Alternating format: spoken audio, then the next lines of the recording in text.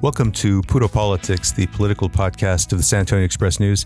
My name is Gilbert Garcia, Metro columnist, and I'm joined by Carrie Clack, columnist, editorial board. Metro editor Greg Jefferson. Nancy Pryor-Johnson, associate editorial board editor. And a lot of news happening in Texas politics this week. We've got a debate on Friday between Governor Greg Abbott and his Democratic challenger Beto O'Rourke. In San Antonio, we had Councilman Mario Bravo suspended from his committee assignments by Mayor Ron Nirenberg last Friday over some kind of a personal attack that Mario Bravo initiated against fellow council member Ana Sandoval. And we also seen a dark money group spend more than $259,000 in ads on KSAT and KENS against Republican county judge candidate Trish DeBerry. And you can read all about all of those stories in the Express News, and we'll probably be following up on some of them. But the big thing, of course, is just that we're in election season, and we want to I think everyone who cares about this wants to make sure that the elections run smoothly and that there's access for everyone. And I don't think there's been anybody in Bexar County government who's been more engaged in the issue of voter access and having fair elections than our guest today, County Commissioner Justin Rodriguez. He's a former state representative, former city council member, and he really took the lead in 2020, in particular at the height of the pandemic, to make sure that people had access to voting. Commissioner, thank you so much for being with us. Yeah, thank you for having me. It's great to see everybody in person. And I would ask what's been happening since I last saw you in 2019. But I think we can tick through the snowpocalypse and a global pandemic. But it's so good to be with you guys, and happy to see Nancy's here. You got some great folks, and Carrie on the podcast as well. So thanks for having me. Look forward to the conversation. Well, I think it was a few weeks ago that the Commissioner's Court approved 259 Election Day voting sites, but asked Jackie Hallinan with the Elections Office to try to come back with more. I think 43 more, because 302 I think was the number that you all had in 2020. Where do we stand now with that? And how concerned are you about making sure that there are enough sites? Yeah. So let me give some context first to, I think, the whole election site conversation. If you go back before even 2019, when I got on Commissioner's Court, you remember that we were using precinct level voting sites. So let's say, Nancy, you were in precinct 2024. You were, by virtue of that, tethered to your neighborhood polling location for Election Day, right? We always had early voting. But if you waited to Election Day, you had to go to your specific school. In my case, Woodlawn Hills, which is up the street from where I live. In 2019, we enacted the vote centers, which is part of, I think, important context and background for this conversation we're about to have, because by virtue of the vote centers now, in addition to the early voting sites where you can go anywhere, now on Election Day, we have vote centers where you can go anywhere, right? So I think adds a lot more access, predictability for voters. You don't show up and say, "Oh, sir, ma'am, you're in the wrong location." So certainly an advancement, I think, for voting rights. So that was enacted in 2019. Now, by virtue of that, the legislature put in effect kind of a scaled down provision if you chose to do so. So like you mentioned, we had 302 vote center sites. There is a permissive law on the books that says you can scale that back now if you've gone to vote centers. So you don't necessarily have to have 302. You can scale that back by 50 or 60% if you wanted to. So look, I'm of the thought we give voters as much opportunity, access, options as possible. I had a little bit of heartburn about reducing those numbers. And look, if there's going to be a trade-off, in my estimation, now the way things have progressed and the trend line is majority of voters are taking advantage of early voting, right? I mean, I think it's 65% or so. So if we're going to scale back, on the one hand, Election Day sites, let's increase the number of early voting sites, which is what we did this election cycle. So in 2022, as we go to the polls here in a few weeks, we're going to have 51 early voting sites. It's the most we've ever had here in Bexar County. But we also asked our elections administrator, look, if you're going to scale back the election day sites, there should probably be a better public transparent process of how you're going to do that because, Ms. Garcia, who lives on the west side by Wren Middle School in Edgewood, has gone to Wren Middle School in Edgewood for the last 50 years, and she's walked up on election day, right? And if you're closing that, there is a chance you are going to disproportionately impact communities of color, those communities that don't have great transportation, and so we've asked her, look, let's slow this down a little bit. And if we're going to eliminate voting sites on election day, perhaps we do it in phases. Perhaps we do it with a process post 2022 election. So we have asked her recommendation that she brought back to court a few weeks ago was 259 election day sites. So it was going to eliminate some. We've asked her to add back the 302. As of this recording, we don't have a status on that yet, but we're getting very short on time to get notice out to voters on what the election day sites will be. We do know that we'll have the 51 early voting sites, and those are being, I think, published as we speak. But the election day sites are the ones that have been proposed to be reduced again from about 300 to 259.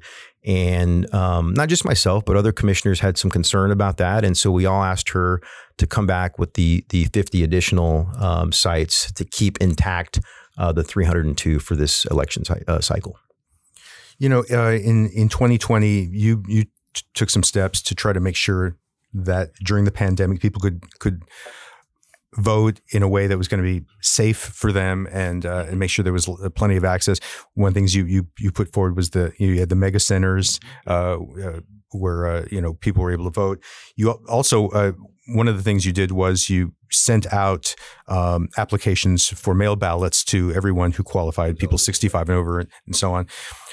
And last year we had a state law passed, a pretty restrictive election law, which among the other things it did, it eliminated that or banned that. And we've talked about that a lot on the podcast because I've tried to make sense of it. And I'm sure that's something that bothered you. When you did that. It's completely frustrating. And I think it underscores the attack on voting rights that we've seen. Look, I sat through some of those legislative sessions and engaged in some of those discussions about what I believed and others believed was the intent of some of these laws. I think in 2017, which was my last legislative session, the Republicans eliminated straight ticket balloting. Now, look, you could argue there's merits on both sides of that. In fact, I will tell you, and maybe it's because I'm a lawyer, I never voted straight ticket, but I don't like taking options away from voters, right? That was an option of convenience for voters. And they did that very specifically in 2017 to make it effective in the 2020 presidential election. Surprise, surprise. So there are concerns that I've had, and I've witnessed firsthand why there are people out there who believe the fewer voters that vote, the better for certain parties and special interests. And I'm of the opposite mind. My thinking is, look, the more people that engage in this process, what's become a very delicate process of democracy, right? The better. And it's concerning. I think in the 2020 election, we saw a significant rejection rate of mail ballots. I'm sorry, in the last municipal election, because of this law that was passed. I think it was somewhere close to 30% rejection rate. That was reduced in the subsequent election because we had to be a little bit more deliberate about educating folks. And I think, Gilbert, you and I spoke last year sometime. My own mom, her ballot was rejected because of the confusion, right? And there's, I think, very deliberate confusion on the parts of the people that write these bills. And so we've got to combat that some way. And I think the only way we can combat that at the local level is by education, by outreach.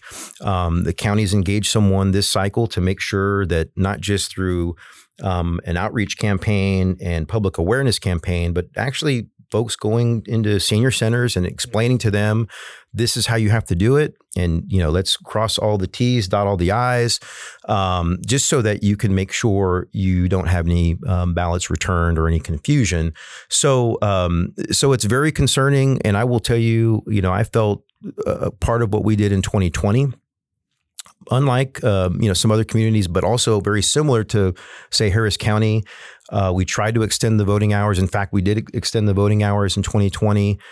Gilbert, you mentioned the mega sites. That was in part due to COVID, right? We wanted people to be able to come in public and vote safely. So we used like the AT&T Center as an example, St. Paul Community Center in my community, just so you could come in and there'd be enough space for folks to vote safely in person. So those type of things, I think, were obviously noted by folks in Austin, and some things they didn't like. They didn't like the extra hours that we were giving folks. And because of that, we saw even more restrictive laws passed this last session, including as you mentioned, the applications to mail ballots. So we cannot be proactive this cycle and mail out the applications. And we're not talking about the actual ballot. It's like fill this out just to get the ballot. We can't. If we see someone that has historically, who's, let's say, like my mom, in her 70s, who's historically voted by mail, we cannot proactively send her an application. She's got to go through the ropes and make sure she fills out everything to get her ballot. So it's unfortunate. It's discouraging. But I think at the same time, people who I think are like-minded, like myself and others, are I think even more dogged about making sure that people engage and also get people registered as well. We got a lot of new voters that are energized by, I think, the candidates at the top of the ballot this cycle. One of the things that we saw in this Texas election law was that it empowered partisan poll watchers. And this is coming off of a 2020 election cycle when we had obviously a lot of controversy about the presidential result, and we had election workers in Georgia and in other places being targeted. They were being harassed and threatened just for doing their jobs. And more recently here in Texas, we had the elections office in Gillespie County. They all quit, and basically because they were facing harassment. How worried are you as someone who elections are? This is a big issue for you. How concerned are you, not only in Bexar County, but looking at things more broadly about just the health of our election system when we have people probably being discouraged from working in it? It's absolutely discouraging. And what I would say first and foremost, that those people locally and elsewhere who step up to work these elections are largely volunteers. I mean, some of them do get paid, but not very much, right? And so they're doing this, I think, because they feel a duty, a call to serve. But I think it's important to distinguish two things, particularly because, as you all know, I've had my disagreements with our elections administrator here locally, and I've said this publicly, and I've said this to her, I've never had a disagreement with her about competency or the integrity of elections, right? I mean, there's never been a doubt that when you cast a ballot here in Bexar County, that it counts and it's being counted, and there's no concerns about that, right? And I make that very clear because I think some of the things you're referring to that are occurring not just here but all over are people who are impugning the integrity of the process, right? And my argument has always been about innovating and being more accessible with our elections, and so I think those are two distinct arguments, and so I think the people who are causing these concerns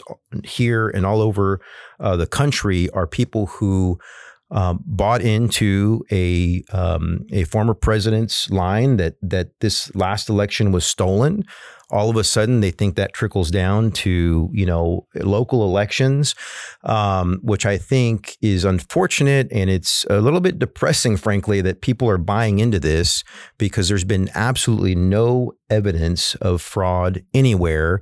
So it's putting people, as you mentioned, in harm's way because there are other folks who are taking these allegations literally, and they think that somehow the people that are working elections are part of this conspiracy, right, to not have their vote counted. Well, given that, is the county providing, or will the county provide extra security? That's not correct. Yeah. So I mean, it's a good question, and we also have to be very careful about that because you don't want sheriff's patrol or SAPD patrol lining up at election sites because that also could be perceived as voter intimidation, right? And so I think what we're preparing for is to make sure we have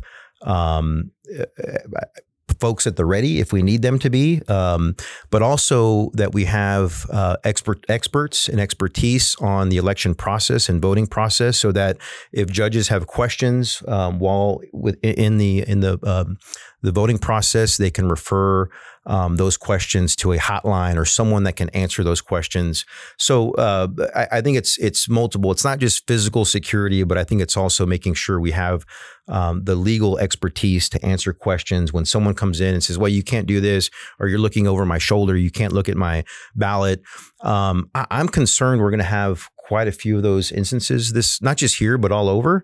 And it really is, a detriment to the process because I can see people being discouraged about following through with their vote because there's nonsense like that going on. And so we're having those discussions. I don't know that we've got it completely vetted out because we have to be very careful about that intimidation factor too. What about increased physical security after the election for the courthouse? Yeah, I mean, I think that's something we're talking about too. I mean, not just security, as you mentioned at the election sites, but you're talking about when the votes are counted and afterwards. Yes, and afterwards, and the ensuing weeks. Whoever wins and who doesn't win.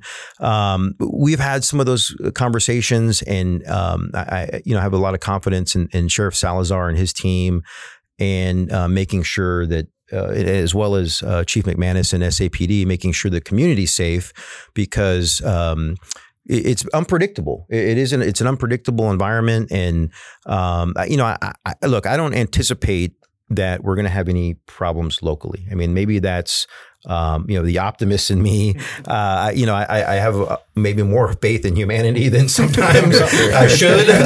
But it's a heavily Democratic county. There you go. Yeah. So I think there won't be that many contested. That's right. I mean, I think you're going to see, probably most of the Democrats win, at least in my estimation here locally, if not all. And so, but you're right. I mean, you have a governor's race at the top of the ticket here in Texas that, depending on who you ask, is getting closer and closer as the days go by. A lot of energy. I know Beto's in town this week, and it seems like he's in town every other day. He's all over the place, but you're right. I mean, I think we have to be prepared for, you expect the best, but you prepare for the worst, right? And I think that's the mentality we're taking. There have been some threats to Bexar County, right, to the elections office. And we talk as well about the security or the lack of security at schools. Yeah. That's another great point, Nancy. We haven't talked about that because one of, I think, the issues that was raised was we talked about the vote centers earlier, particularly more as it relates to the election day. Quite a few of those are on school campuses, right? Elementary and middle school, high school campuses. So we did have some principals, superintendents express some concern about people coming in and out for election day. I think as of now, I think there's been a couple of school districts, Northeast, I believe, and maybe North Side, that have basically said we're going to take that as a student holiday or a school holiday, which I think is great. And I think I hope more school districts will follow the lead, because here's the thing. When you think about, and I mentioned earlier, as an example, Miss Garcia, who votes at Ren every year, that's what they're used to, right? And schools are hubs for communities, right? And they should be, but in this day and age, should we be a little more concerned about people going onto a campus when there's schools? We have to be. I mean, it's now part of our consciousness to make sure we're being as safe as possible. So I think that's going to be part of the concern, certainly this going forward. And then in the future, right? Do we look for alternative places to have elections so that people are not going in and out of schools? And I think for now, I think the best solution is what some of the superintendents have done, and that's just said, look, keep it at our local school. We're just not going to have people on campus, and I think that's a great solution. But is it something that is sustainable? I don't know. I think this is a perfect time to do it, though, and hopefully it works out. A few months ago, representatives for the San Antonio Spurs went to Commissioner's Court asking to amend the non-relocation contract that they have with the county. I guess basically asking for the ability to play at least a couple more games outside of the AT&T Center. And so my understanding is this next season there'll be 4. There'll be 2 in Austin, 1 in Mexico, and 1 at the Alamodome.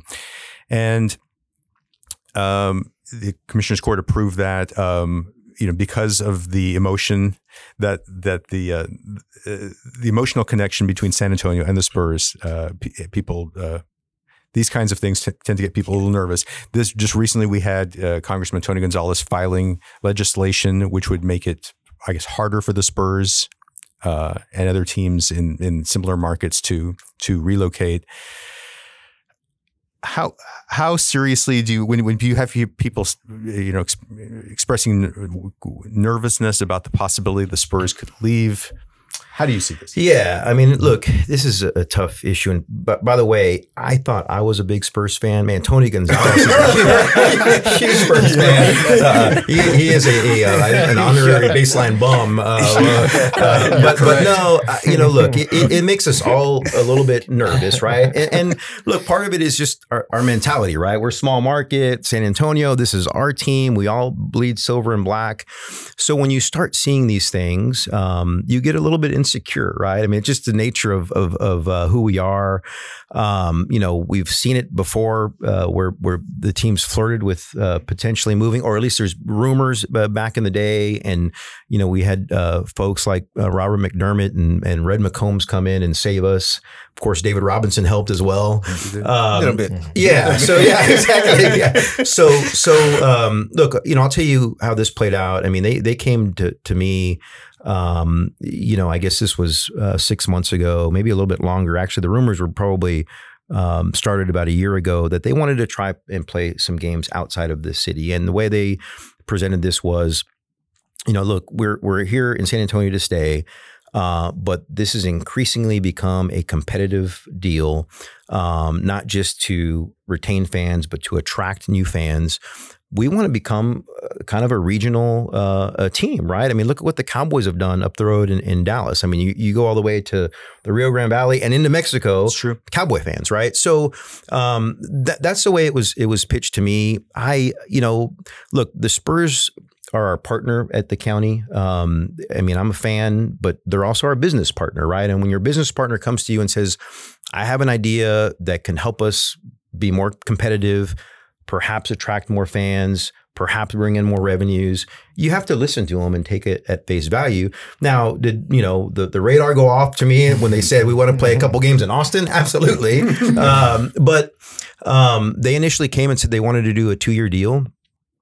I don't want to speak for the judge, but I don't think he was too keen on committing to this. And so I helped negotiate this compromise, which was a 1-year pilot program, 2 games in Austin, 1 in Mexico, and then 1 to commemorate the 50th year of the Spurs. It'll be played in the Alamodome this season. And so, Peter John Holt, who's now is the majority owner of the Spurs, when he sits in your office and looks you in the eye and says, this is what we want to do it, we have no intention of moving, how can you not take them at their word, right? And look, this is also a business, so I get it too. And have people been lied to before in business? I'm sure they probably have. But I think in that instance, you have to take them at face value. I think you have to give them an opportunity to prove this out. And I'll tell you, I mean, they're probably going to be knocking on our door too soon to do a second year, right? Even though the first year hasn't even been played out yet, because I think that was what they wanted to do initially. So, look, I did get a call right before we made that deal from Congressman Gonzalez. He was very adamant about this not happening. He thought it was, the camel's nose under the tent, and it was just the beginning of the end. And I just kind of assured him that we were doing the best we were or could do with the information we had.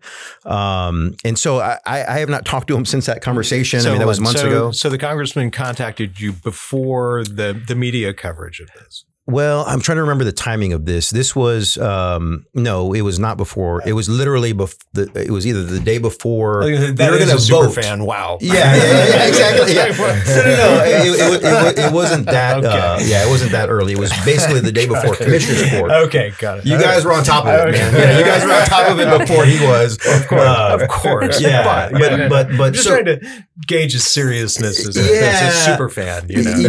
I would say you follow a bill in Congress. You're either like a super fan or you're super infatuated. Yeah, I don't know. Well, it could be both, but yeah. So it's I don't understand. Everything that he's done. I haven't read the bill, frankly, so I don't know what his plan is. But look, I mean, as of now, the Spurs are committed to San Antonio under contract through 2032. And I would guess in the coming years, they're going to come to us to potentially renegotiate that deal. There's a lot of things that have to happen between now and then with respect to the AT&T Center and the viability of any economic development around the AT&T Center. The new practice facilities already broken ground. Do you think they're happy with the AT&T Center? I mean, I still think of it as a new arena, but it's 20 years old. I know. So, yeah. I mean, you know what? I think they are. But, when you compare it to today's state-of-the-art arenas, it needs some improvements, right? So, have they begun talking with county commissioners about what improvements they might need? So I think there's kind of a walking, checklist of things that are more technology based, but they've not come to us, as far as I know, with a significant ask, like tens of millions of dollars in renovations. Now, and I'm going to have our DA's office double check this. I think if we were to do something like that, we'd have to go back to voters because you remember this was paid for with visitors tax. And so if there's going to be a $50, $80, $100 million upgrade at AT&T, we'd have to renew that pledge to the voters on that. Is there anything that the county can do along with the Spurs because you mentioned economic development to actually promote economic development around AT&T Center? Yeah. Which is nil. I think that there is a lot we can do. There's more we can be doing. I know there's ongoing discussions about the use of the golf course, which is really adjacent to it. I don't have any, knowledge about any behind the scenes negotiations. So I'm not divulging anything necessarily, but, you've also got the Coca-Cola site there that I think, probably creates a little bit of a hindrance in terms of property. But when you look at, and I forget the exact acreage, I think when you look at the AT&T Center plus the Freeman, I think it's about 80 acres, if not a little bit more. And we haven't really gone up out there. If you think about it, it's all surface lots. So I think there's opportunity. And believe me, I talked to Bobby Perez at the Spurs and Derek Howard at the Freeman frequently. There are people who are interested in doing something more in lines with an entertainment district, right? Where you've got hotels and you've got, apartments, office space, commercial. We just need some kind of catalyst. And I think, really a significant infusion of dollars. The mayor's also talked about, the transportation obstacle, maybe an east-west via route that would bring people down to the corridor. So look, that's it. This is just me speaking, but I think in order for us to ensure if that is truly where the Spurs are going to be for the next 20 years, we've got to do something along those lines to really energize that corridor and put new life into it. Because, look, there's people out there all the time that say, look, the Spurs should have never left downtown and they belong back downtown. I don't know where that space is. The city's going to have to grapple with the Alamo Dome and what they do with the dome, right? We talk about the AT&T Center being 20 years old, double that almost with respect to the Alamo Dome. Right. So look, here's the exciting thing. I don't shy away from having to make tough decisions. I'm going to miss Nelson tremendously because he's been a great leader. I was going to ask you about that these last few months. So we're going to have a lot to grapple with the new judge, particularly on this issue. But since I kind of segued into your segue, Nelson has just been, just once in a generation kind of leader. And I feel pretty privileged to spend so much time with him. And I feel sometimes a little selfish spending so much time with him. He and Tracy as well have done so much for our community. And people ask me all the time, like, Nelson's only got like 2 or 3 months left. Is he slowing down? I'm like, no, he's actually ramped it up a little bit because he sees the end coming. We've got so many things that are on our plate right now from the county's perspective that I think it's almost like he there's not enough time, and he wants so much to do so many things unrelated to baseball, but baseball too. But he has left a mark on this community that is just, it's hard to match it, right? And, I spend, either on the phone or in person time with him pretty frequently. And I just try to soak it up. I mean, he's just a wealth of knowledge.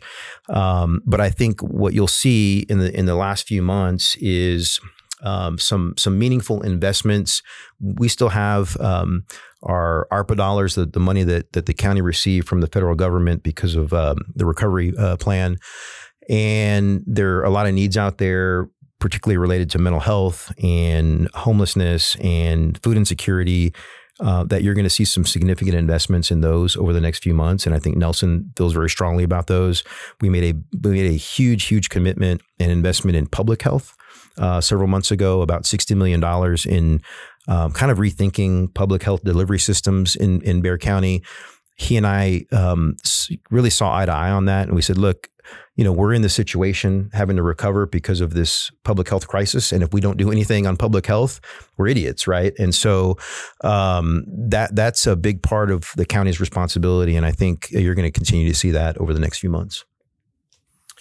You were talking about economic development on the east side, and the Republican candidate for County Judge Trish DeBerry has suggested during the campaign that the county judge has sort of impeded economic development on the west side, and she's advocated for a new jail, or the relocation of the jail. Just curious what you make of that idea. Hey, I'm all for relocating the jail, but you tell me where, right? I mean, number one, tell me where, and two, you tell me how we come up with $400 million to pay for a new jail. So the jail, just for the listeners, is in my precinct. It's on the near west side. And to a certain degree, I think you could argue that some of the revitalization / gentrification you've seen on the east side, for example, has not happened on the west side because you have this artificial barrier of the public safety facility, in addition to Haven for Hope. And so, look, I've talked to folks, like Henry Cisneros, who's doing some work on the west side. I think that may be a line of thinking that I stole from him, because I think he's mentioned that before. But I also think that there's opportunity on the west side, irrespective of where that facility sits. Is it, a little bit of an eyesore? Sure. But I think that in a way, because it's a public safety presence, it almost can be an area that is one of the safest in the community, right? And so I think if you start talking about it like that, and you see the proximity of downtown, the western edge of downtown to UTSA downtown, and the development that's occurring there. And I think as you see people moving closer to the inner core of the city, over the course of the next 10 years, we're putting between us and the feds probably close to $150 million in the West Side Creeks, which is going to completely help revitalize not just flood control on the western edge of downtown, but also create those recreation opportunities, which add to quality of life. So the West Side, I think, is still very desirable. Do we need work? Do we need meaningful investment? Yes. I just don't know how realistic it is to move a facility like that houses 4,500 people daily. You have so much. You've got to be somewhat in proximity to SAPD and the booking process. Look, it would take a huge probably investment from voters to probably say we're going to help pay for a $400 million jail. I mean, that's a tough sell. So I think in the meantime, we have to do what we can with what we have. And I think there are so many assets on the West Side. I mentioned, the older neighborhoods, but also the cultural significance of the West Side, the Guadalupe Theater, and everything that I think, I'm biased because I live on the West Side and I come from the West Side, but it's a community that is so strong in not just faith, but also pride. And so it's gonna turn. I think we're making these investments, and when you see people relocating, not just families and individuals, but businesses who are coming to the West Side, I think to me the future is very bright. But the jail is just a hard thing to maneuver. I mean, on a daily basis, I don't know how the sheriff deals with it, but there are issues every day in that jail. But I would say this, they're largely contained within the jail, right? So it's not like you've got unsafe conditions around the jail. It's just that it's a transient population. We struggle with keeping the numbers down. Should it be a smaller facility? In my estimation, yes, because we should be treating folks more for substance abuse and mental health crises as opposed to just locking them up. And I think that's something that the county's working on. So just a few blocks away from the county jail, you've got the UTSA downtown campus, which is starting a really, really sizable expansion. I mean, you've already seen the new data science building on Dolorosa. What impact is that going to have on the near West Side? I think it's going to have a huge impact. Look, I think number one, you have a community. Well, first of all, let me acknowledge the fact that the West Side is also home to Our Lady of the Lake University and St. Mary's University, two great higher ed institutions. But now you've got UTSA kind of on the other corridor. And number one, I think symbolically, it provides a symbol of hope for our community, right? People, I think that historically have not felt like higher education is accessible. It becomes more and more accessible by coming into the neighborhoods and being that close to the neighborhood. So I think that's the first thing. Secondly, in terms of economic development, I look at communities, and I guess it was last summer in Phoenix, where Arizona State has a great downtown campus that's kind of complements the rest of the downtown.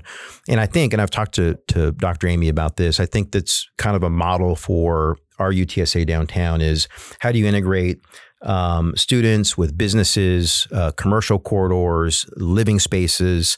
And you're starting to see that, right? We're seeing, for example, and the county is a partner in this housing deal with Weston Urban on the Continental Hotel, which is also in my precinct, the western edge, right on the banks of the San Pedro Creek, where there is going to be opportunity for student housing affordability in that, particularly in that unit. And we're seeing others show interest. At some point, the Frio Street building where SAPD has municipal court and some of their booking, I think long-term, that's probably not going to be there, right? And so what do you do with that? So I think when you look at acreage that's available and you look at opportunity, Certainly, it can't happen soon enough, in my estimation. But I think there's plenty of opportunity to transform that western edge of downtown. And I think if we do it the right way and we do it with community input, then I think it can complement our older communities there. And I think that's part of the concern. And I get it too, because we all have received 2 spam phone calls. One is about your car warranty expiring. The second is about if you're selling your home, right? And you get those on the west side when someone's been in a home for generations. That's a concern, right? And you have speculators that prey on those opportunities. So we have to do it the right way and make sure we have the right partners. But I think from the people I've spoken with, certainly at the city level, we want to collaborate and do it the right way. And I think we will. Well, before we wrap things up, I wanted to take a question from a listener. We've been inviting people to submit their questions at expressnews.com/askpuro. And this question kind of relates to your time in the legislature. The question is, how can we get ballot initiatives in the Texas Constitution, and why don't we? Do you want me to take that, or do you want to take it? So ballot initiatives, I guess they're talking about petition. Let's say, for example, we want to put legalizing marijuana on the ballot, or gambling. Is that the kind of thing they're talking about? I think so, yeah. Yeah. So the way it works, those are more related, I guess, to constitutional amendments. And they'd have to have someone in the legislature sponsor that. And it's almost the same process as having to pass a bill, which is not easy in the legislature. And to get it on the ballot, and it would be it would be 2/3. I think it's 2/3. 2/3 in each house. I'm sorry, 2/3. It's like a resolution, and then once it gets 2/3 in each house, then it goes to the voters, and then it's a simple majority. Exactly. But some states do allow for initiatives, petition drives, where you can get something. And Texas is just not a state that does. I'm not aware of that. If it could be citizen driven, to be honest with you, and what we're talking about refers more to like a constitutional amendment, which is why it's a 2/3 threshold. But I know at the local level, certainly you can have citizen-driven petitions, right? Sure. And so there may be some way to do it statewide. I'd have to look into that. But I think if you're talking about going to the voters in those off number years, it's typically when elected officials aren't on the ballot, they put the proposals on the ballot. That has to go through the legislature, and it's a 2/3 majority. Yeah, and so basically, I think if people are at the grassroots level want to see something happen, they really have to kind of work with the people in the legislature to try to see if they can kind of sponsor something like that. Yeah. Justin Reese, it's always great to have you on the podcast. Thank you so much for being It's been fun. Thank you guys for having me. And thanks to everyone for listening in. Hope you're doing well, and we'll be back with you next week. Take care.